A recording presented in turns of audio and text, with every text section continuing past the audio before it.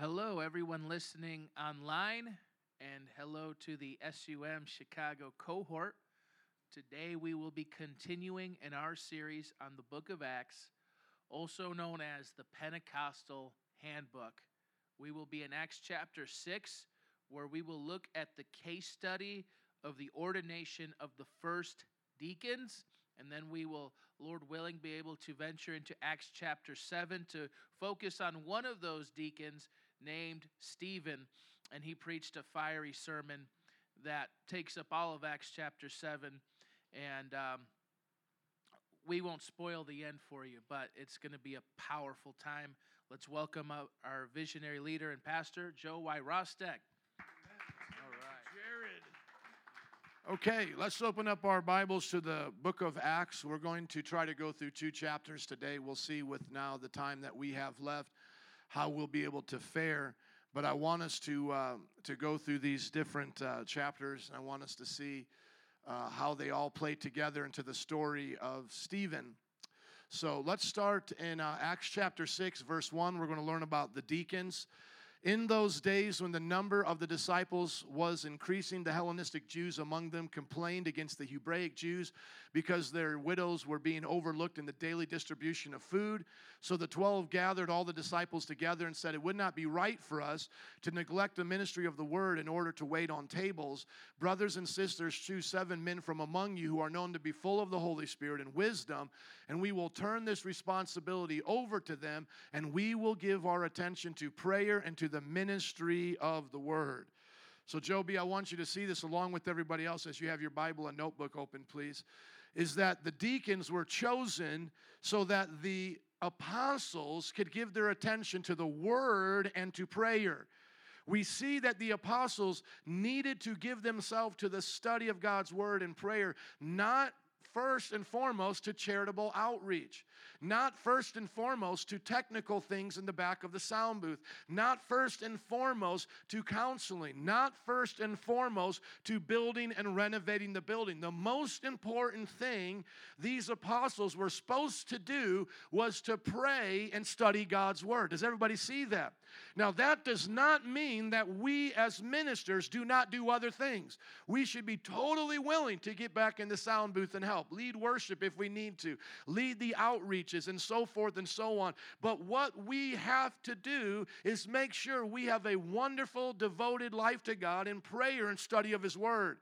Because it's those other things that will distract the man or woman of God from prayer and the Word. If all they're doing is going back in the sound booth, then how can they focus on the Word that literally changes lives in that service or in that moment? And if all they're doing is handing out free soup at the soup kitchen, how can they speak a word to that person unless it comes with the prayer and the power of their study when the Bible says study to show yourself approved?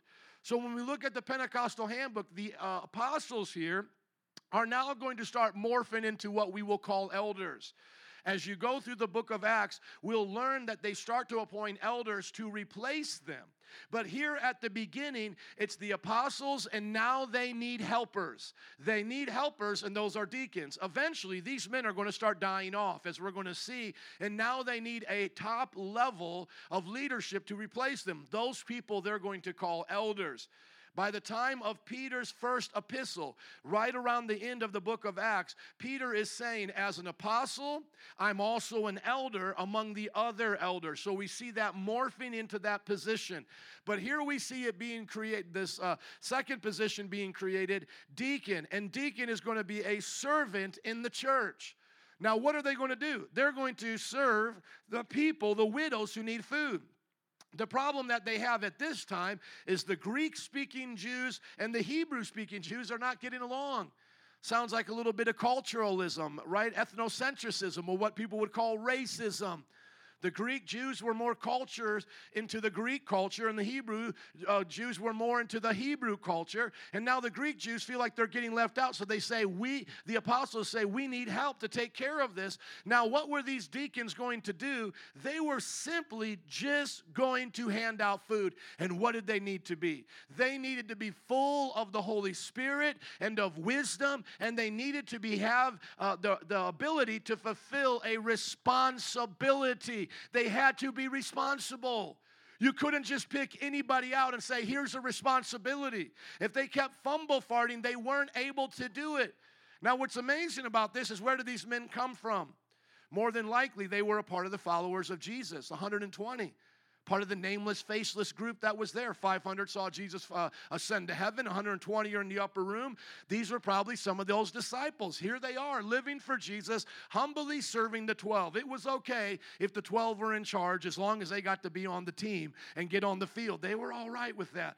And that's what's amazing about the church, is as it's growing and multiplying, it makes room for more leaders to come and serve God, to be on the team. You don't just have to sit back and be a spectator. So once again, these apostles make a secondary position, the deacon, and eventually the apostolic post is going to turn into the bishopric or the presbytery, the gathering of elders. So by the time Paul writes in 1 Timothy, it's going to be elders and deacons. Because, of course, not everybody can have the ability to write Holy Scripture and have a personal encounter with Jesus. And that's really what those first apostles had.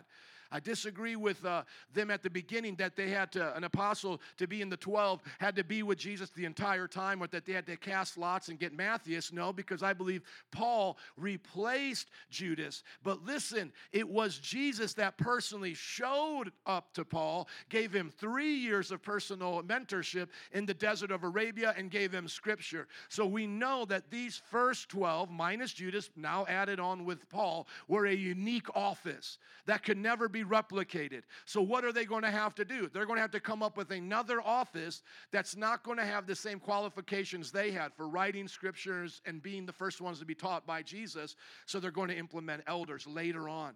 But right now they need servant leaders. And diakonos in the Greek simply means a server. They're going to be the waiters of the church. They're going to be the ones that come and say, how can we help you as the apostle? How can we stand between the apostles and the people? Think about it like that. How can we make sure the people are taken care of and also make sure that the apostles are taken care of? Once again, not saying that the apostles needed to be like Pope somewhere off in the Vatican. That didn't even exist at this point. But that the apostles would not be weighed down with the burdens and the do-diddles of messy ministry and backbiting people and broken technology and all of those things, that the gospel could go forth, because these men needed to know the Word of God. The church had to go forward. If you wanted to stop the 5,000 plus movement now of the church, 3,000 from Pentecost, 2,000 from Peter and John's preaching there at the temple. If you wanted to stop the 5,000 men, probably 30,000 families, 5,000 families and with wives and children, probably 30,000 people, who are you going to attack? Attack the apostles. And if you can't take away their salvation, if you can't make them backslide, make them busy. Make them so busy that all they're doing is handling the little issues, that they can't get out there and be a powerhouse in the world. And so once again, they had to call upon the church and say, we need 7 men. We have to keep praying. We have to keep studying God's Word. Look for people who are known to be full of the Spirit and of wisdom. And so that's why when people come into our church and they say, can I be a deacon or an elder in your church if I don't speak in tongues? No, because you couldn't be a waiter in the New Testament church unless you were filled with the Holy Spirit, evidence of speaking in other tongues. That's that terminology that you're going to see all throughout the book of Acts, that we have now established, that being filled with the Holy Spirit is not equated with salvation. Everybody says, well, I got the Holy Spirit at salvation. Doesn't that mean I was filled? No. In the book of Acts, they were already saved. When Acts chapter 1 comes around, they had already been given the Holy Spirit in John chapter 20. But Jesus said, now you wait in Jerusalem to be filled with power, given power. And then it says in Acts chapter 2, when the Holy Spirit came, they were filled with the Holy Ghost and spoke in tongues. Nothing to do with salvation. It's a subsequent act of the Holy Spirit after salvation. It's something the Holy Spirit does in somebody who is saved. Only those who are saved can be filled with the Holy Ghost. So that's the first requirement. And what's the second requirement? They have to be full of wisdom. What is wisdom? Is wisdom simply knowledge? No, the definition of wisdom is the application of knowledge. And you could also put in there the disciplined, consistent, mature application of knowledge. What is maturity? The ability to be disciplined. What's the difference between my child who poops on herself and the one who doesn't? They're mature, the maturity, right? So what makes the one mature over the other? The practical application of discipline, not to go poop on themselves.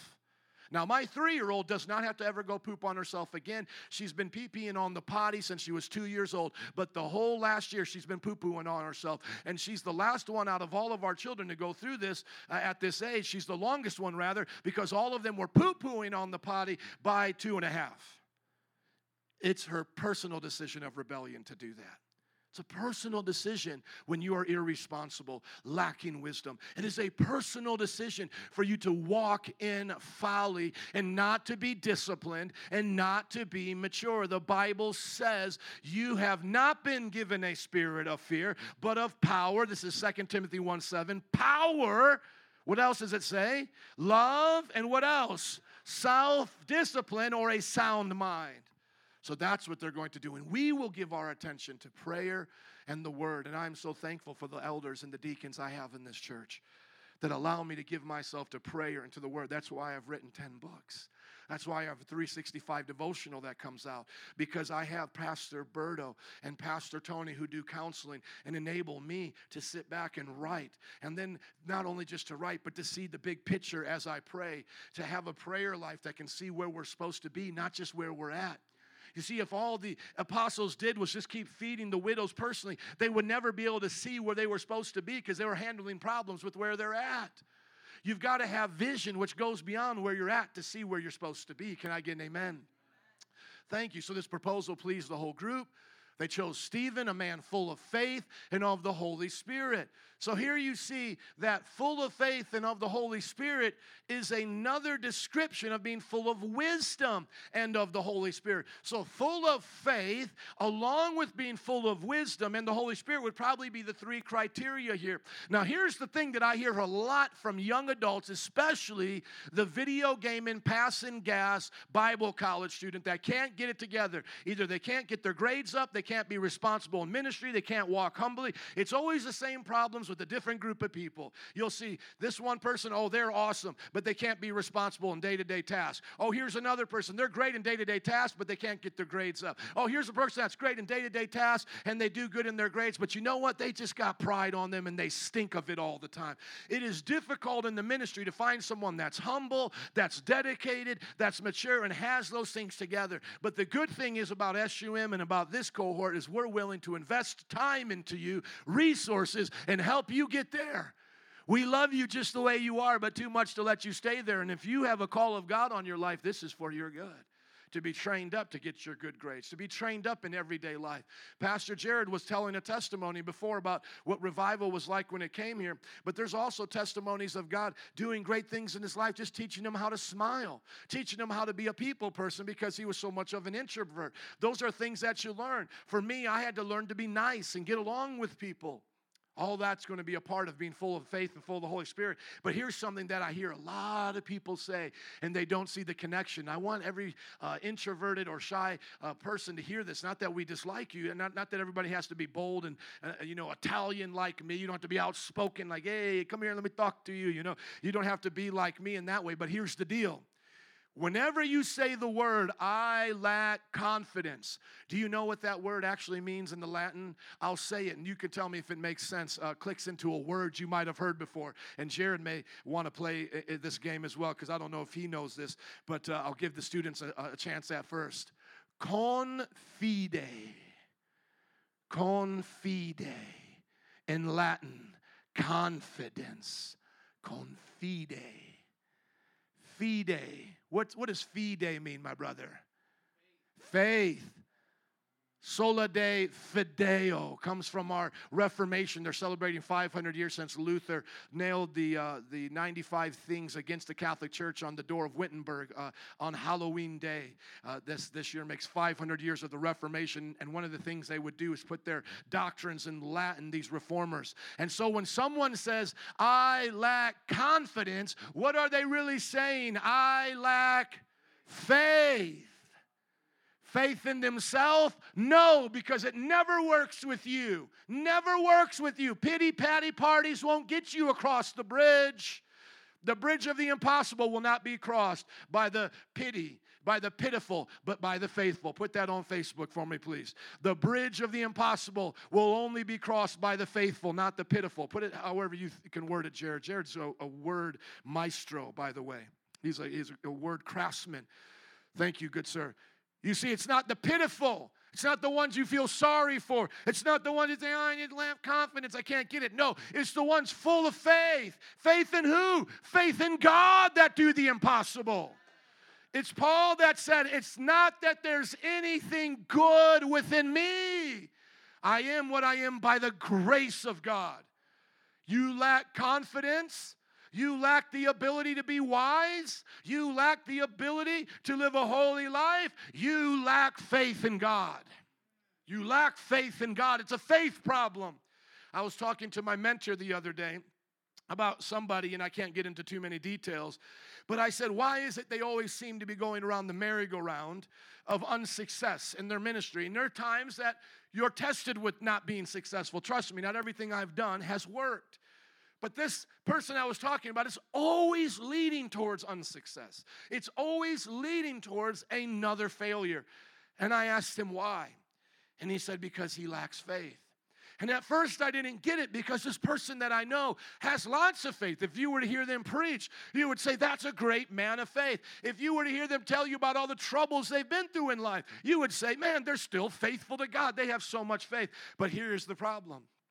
They lack faith in the area of submission and wisdom and being the servant God called them to be. They lack faith in the time of testing. And that was what these deacons had to show the apostles. Because sometimes people say, well, I'll just go out and, just do whatever I want to do. There's an old saying that says, some were called, some were sent, others just took the microphone and went. I'll just do this thing on my own. Thank you very much. I don't need a pastor to ordain me. I don't need to be appointed as a deacon. I'll just go. But see, there's a problem with your faith, isn't there? You think that rebellious person has so much faith. No, really, they have so little faith because they can't trust God and His church to appoint them. And then you meet the person with pity, and they say, oh, feel sorry for me. I've tried so many things, and I've failed, and it just doesn't work, but I'm still faithful in God. And you may say, oh, sister, you're so strong in faith. And then they'll say, well, I just lack confidence. Jackie, pray for me. And you'll say, oh, yeah, I'll just pray for you. Not understanding, like I didn't, that the very reason they're in pity and the reason why they're lacking confidence is all the same area of issue. It's an issue of faith. They lack faith in God. Faith in God to cross the bridge of the impossible. What's faith in God look like when you're an SUM student? To take your lickings and keep on ticking. That shows you have faith in God. Shows you have faith in God when you're teachable, when you're humble. When I wrote the 201 book, I showed that there are 4 attributes of a person we send out into the ministry. They're hungry for God. They're teachable. They're humble. What's the other one, Jared? They're humble, they're hungry, they're teachable, and they're always a servant, I believe. Please just double check on the book for me if you have to grab one in the back. Because those are the kind of attributes that they were looking for back then. And so do we want to be named with these people? Do you want hands laid on you by an anointed man or woman of God and say, I need you? And I need God to place His Spirit upon you to help me. Will you be responsible? Will you be full of faith? Will you be full of wisdom and the Holy Ghost and do the ministry, come on somebody, that God has called us to do? Will you be that kind of person that when it's time for you to be called on, you can say, here I am, Lord, send me, I will go. Now there may be times where you have to take a time of sitting down. Our church allows people to sit down and work on their areas if there's weakness in the ministry, because we don't throw people to the side. I heard of a company in the Silicon Valley that doesn't fire anybody, but this is what they say. You have to be willing to be trained and retrained, and you have to stick with us. Otherwise, you'll quit, but we won't fire you. Obviously, if they break a violation, something, you steal or whatever, but isn't that kind of almost an intimidating proposition now? Because now if you start sucking at your job, you just can't quit and say, well, they didn't help me. No, it's because you're not taking the help they give you. And if now you started off as, say, the chief operating officer, now you're the janitor, that's not their fault. That's your fault, because they're saying, hey, we'll keep finding a place for you that matches your skill, because we won't fire you because, we want to believe in people. But if you find yourself as the janitor, is that their fault?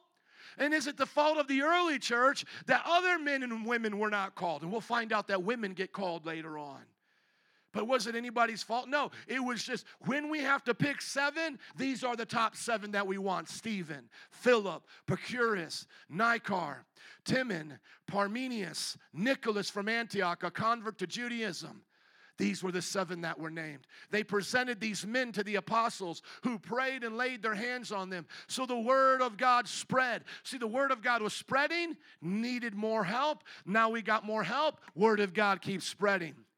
What will stop the Holy Ghost sandwich from going forward? See, if you got the gospel spreading here as a bun, and you got the gospel spreading here in the bun, what do you need in the middle to have the church growth movement keep happening? Leadership. What is the meat of the church growth movement? Leadership, discipleship. Church is growing, we need leadership. Church is growing, we don't put in leaders, we don't hold our leaders to a high standard, church stops growing, or at least it stops growing God's way. We have leaders and the church is growing, we need more leaders so that the church keeps growing. That is the meat of the church growth sandwich. Do you guys understand it? Growth, leadership, growth. Never forget it. The word of God begins to spread. The disciples in Jerusalem increased rapidly, and a large number of the priests became obedient to the faith. Remember, I talked about this before, the clash between them and the Jewish leadership. Now priests are even getting saved. And here's something that you notice, and here's another little tidbit, and this is where I like to keep Jared's attention, because if I have a professor here, I always like to make sure that they know that I'm doing my studies, is that the book of Acts uses the word disciples to describe the church of Jesus Christ. What is the number one title in the epistles for the church of Jesus Christ, the people in the church? What do we call them? No, what's the number one word that's used? Saints. Isn't that something?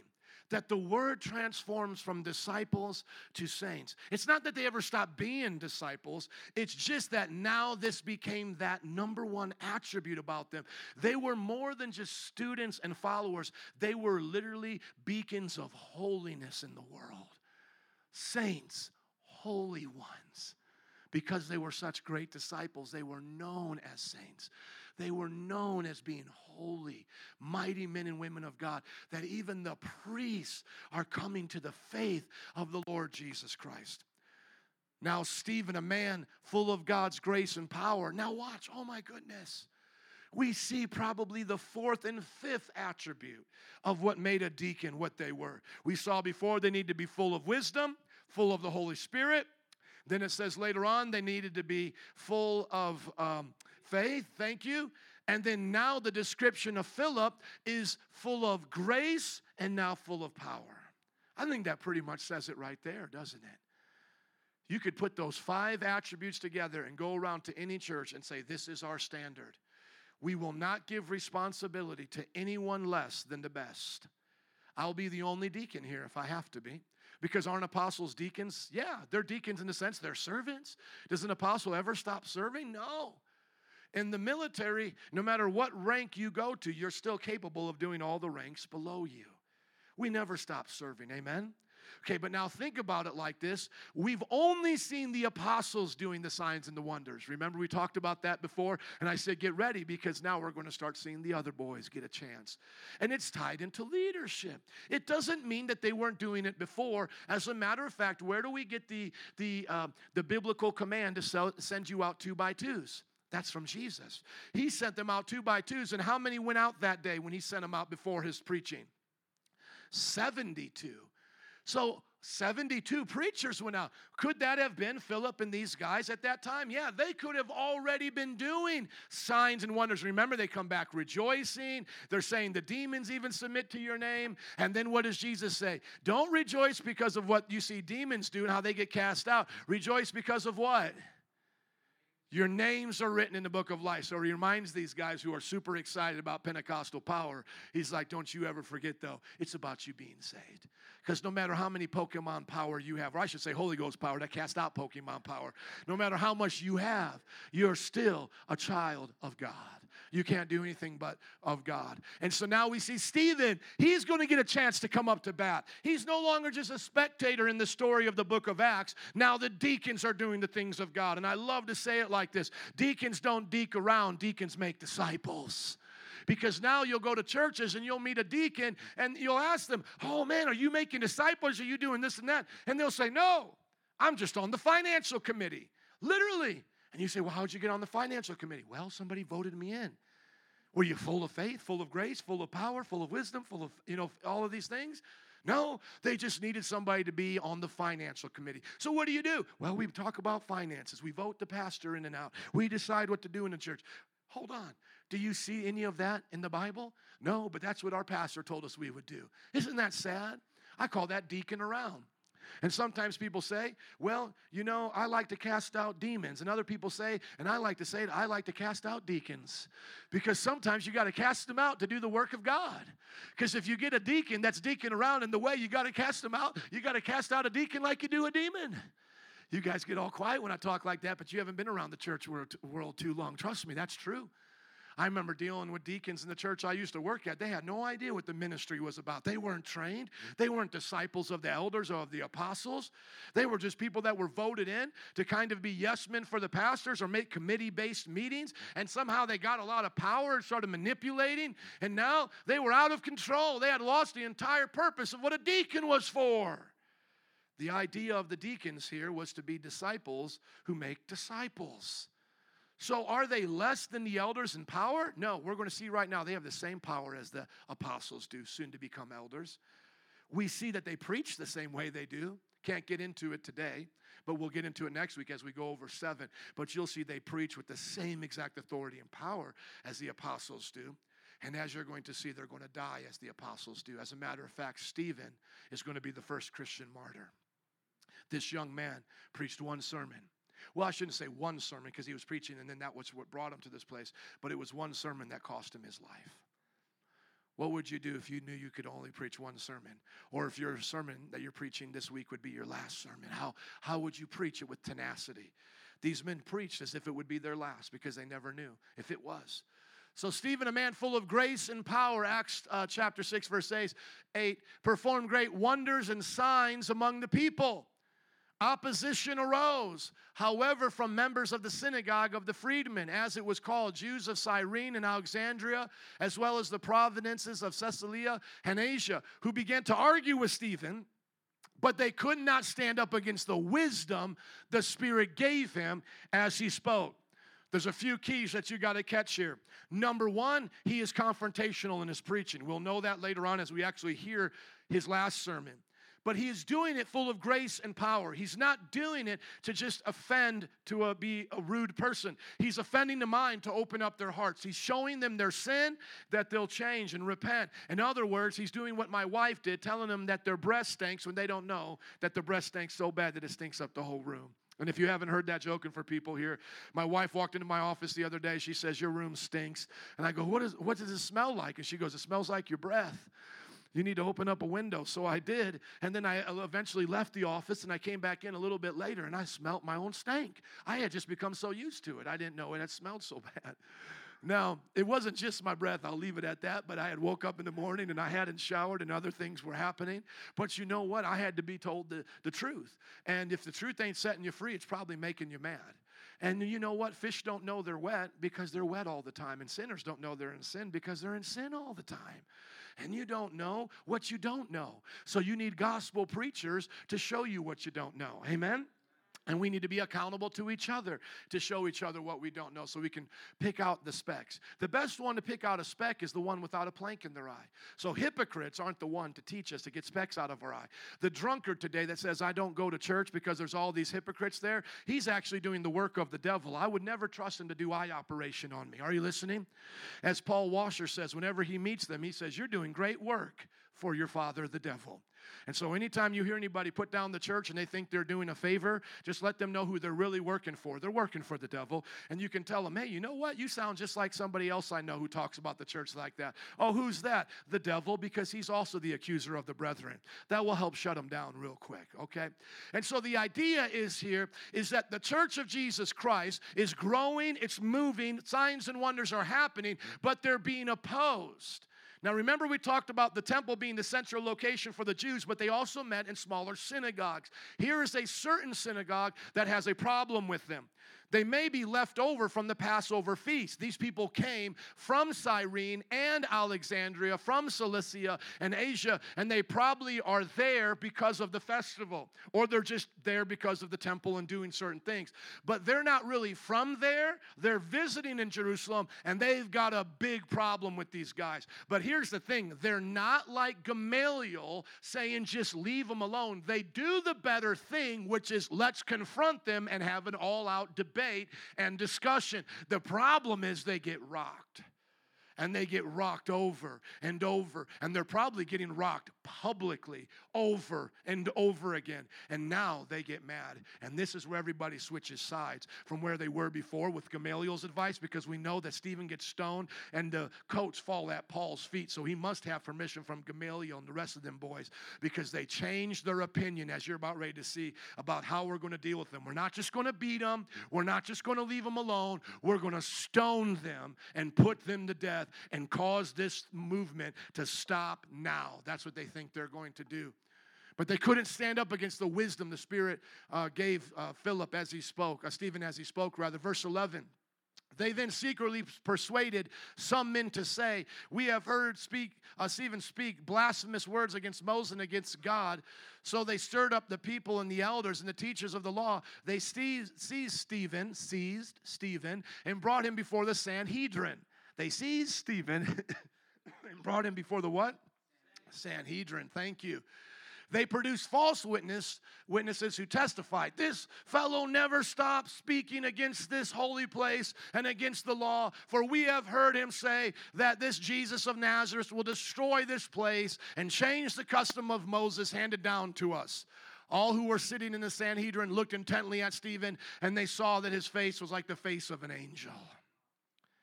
God is with them. And yet they're making up the same lies they did about Jesus. Is there partial truth in what they're saying? Yes, there always is in the most effective lies, right? There's always a partial truth there. Jesus did say he would destroy the temple and raise it up. But what temple was he talking about?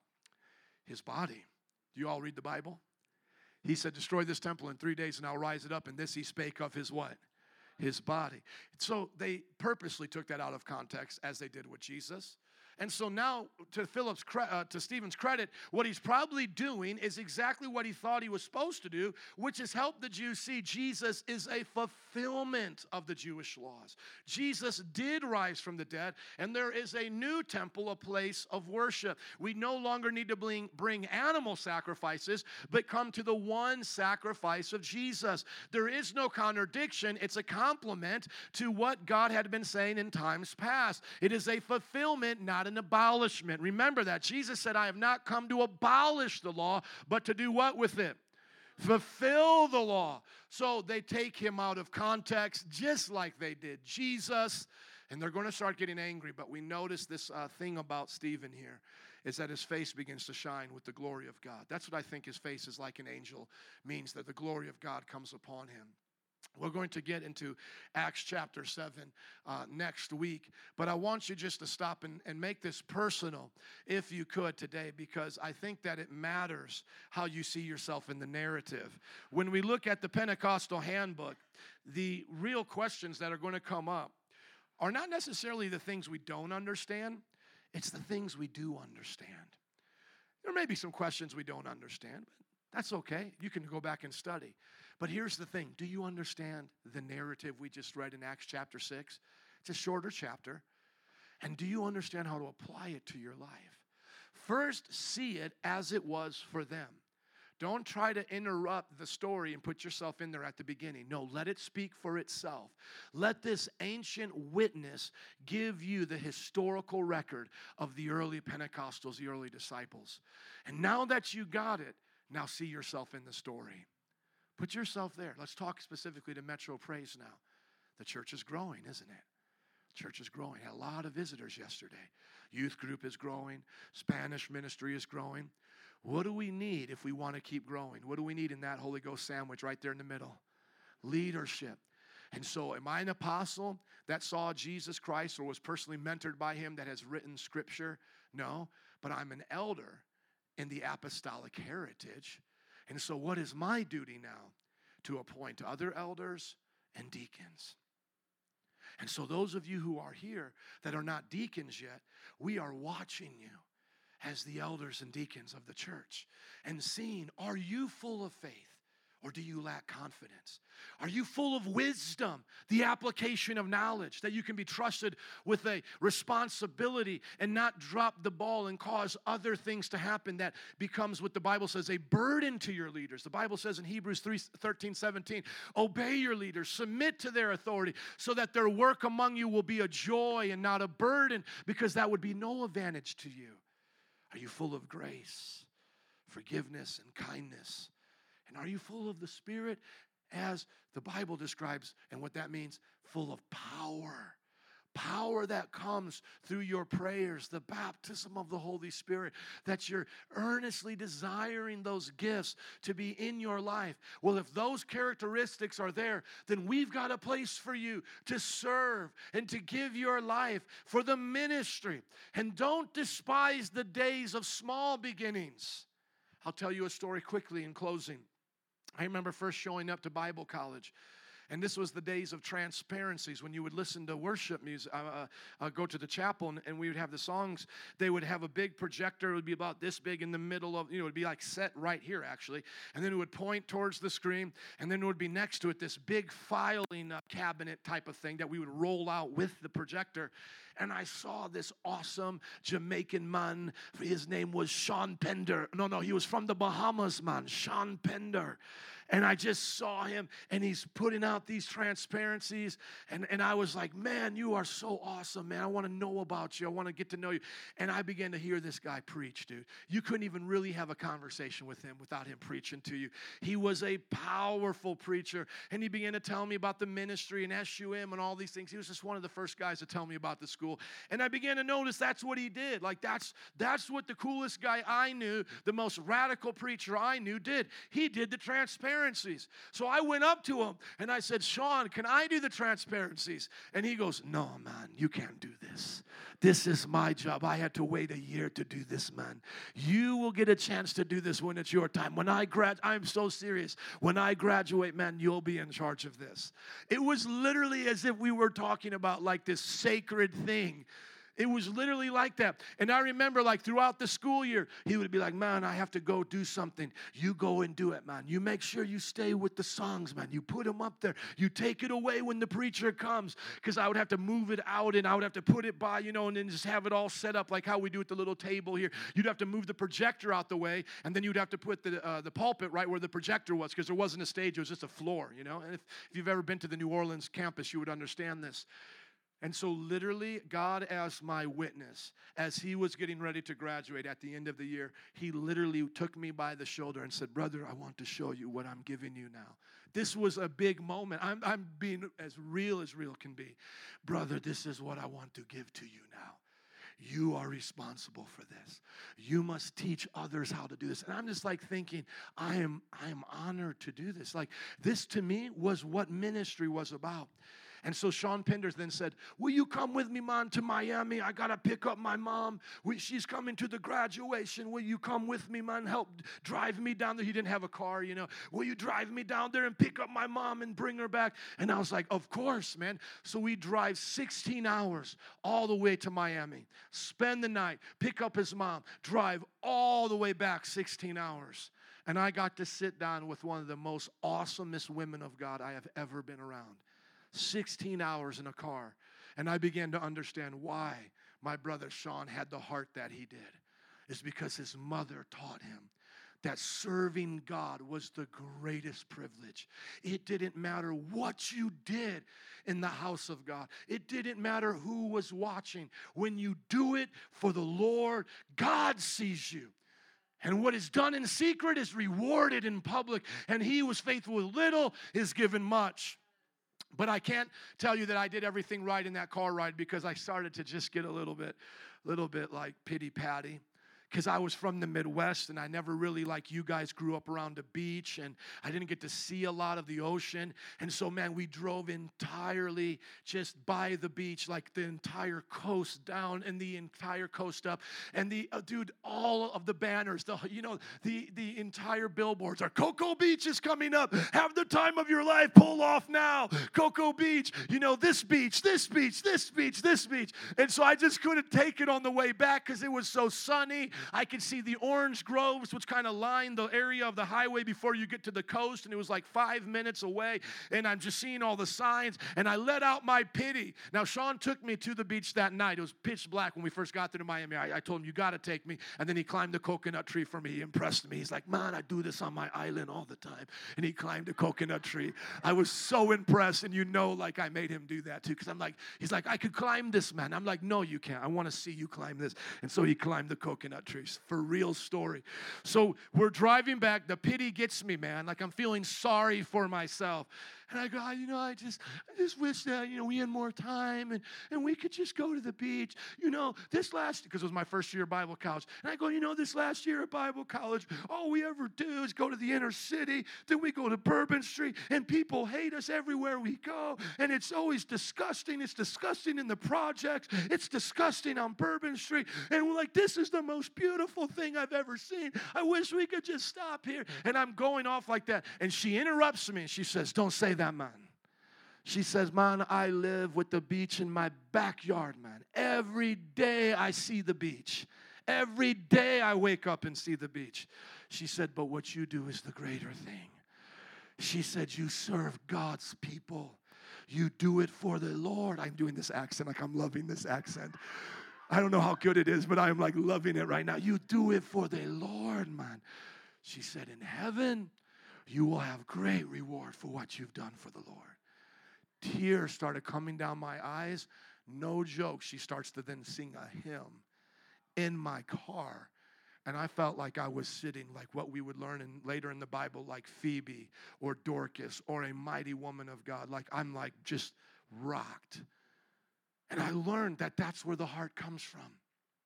I watched my mother, and I didn't pull it all together, but I started to learn that next year how to pull these stories together. I remember one year my mom took me to the church to pick weeds, and she took garbage bags with her. She said, you just bring your skateboard, we're going to be here for a while. And she filled up garbage bags of weeds and picked them for the church. I remember my dad, helping out people that needed a car, letting them borrow a car just because they needed a place, a way to drive to go to work, and all of these different things. And it's like I began to understand in ministry, it's not going to be about here holding the mic. It's going to be out there serving the people. And if you are a true servant, you'll never stop serving the people. Even when you need others to help you serve them, you'll never think of yourself being too good. That's why on any given day, where can you see Pastor? Oh, he's somewhere out there serving. He's somewhere out there helping. He's doing something. He's got his hands in something. He's not too good for what we're doing here. But the idea is I can't do it alone. And so do you see yourself in the story now? Those of you who are not deacons, do you see yourself doing that and eventually becoming an elder? As we see Philip, Stephen's going to die, he's going to die. But Philip doesn't die. Philip goes and starts churches. But he never forgets to honor his apostles and his elders. And that's what they began to do. They began to carry on that tradition. And doesn't that sound just like Jesus, who said, they will know you for your love for one another, that you love each other. See, in my family, discipline is a part of love. In my family, telling each other you have bad breath is a part of love. Like I literally said to myself, my wife told me about my bad breath, I was like, I ain't angry. Like I literally said that to myself because like I needed to hear that. That's love. The person who lets you walk around with bad breath, that's not love. And it was funny because I'll just tell you guys this and those watching on the down low. When my wife came up to me yesterday and she was talking about the pastor appreciation stuff, I said, man, your breath stinks. Put this mint in your mouth right here. And I paid her back the favor. I just paid her back the favor because literally she came all up in my face and she was talking. And I was like, baby, your breath stinks. Let me give you that. And I gave her a mint. So if you saw my wife come from there to over here with a mint now in her cheek and her mouth, it's because I had to hook her up. But that's love. Love says sometimes you're not ready for something. I tell my kids, you're not ready for this yet. You're not ready for this. Sometimes love says, okay, I've given you a shot. You haven't done it, but we need to practice more before you do this again. Love sometimes says the tough things, but we're going to be known by our love for each other because we're here to serve each other. We're here to love people as we're loving God. Amen? Let's pray. Job, let's just get Joby to shut it off this time. I'll let you do that. Father, we thank you for what you're doing today in us and through us. We pray that by the power of the Holy Spirit, you will radically change our lives to be servants and to be like these first deacons and to raise up more disciples so that the church can grow. And Lord, we pray that you'll give us grace. You'll give us wisdom. You'll give us faith, oh God. You'll give us power, oh Lord. You will move through us in a mighty way, Father God, that the world will want what we have. In Jesus' name. And everybody said, amen. Let's give it up for Jesus.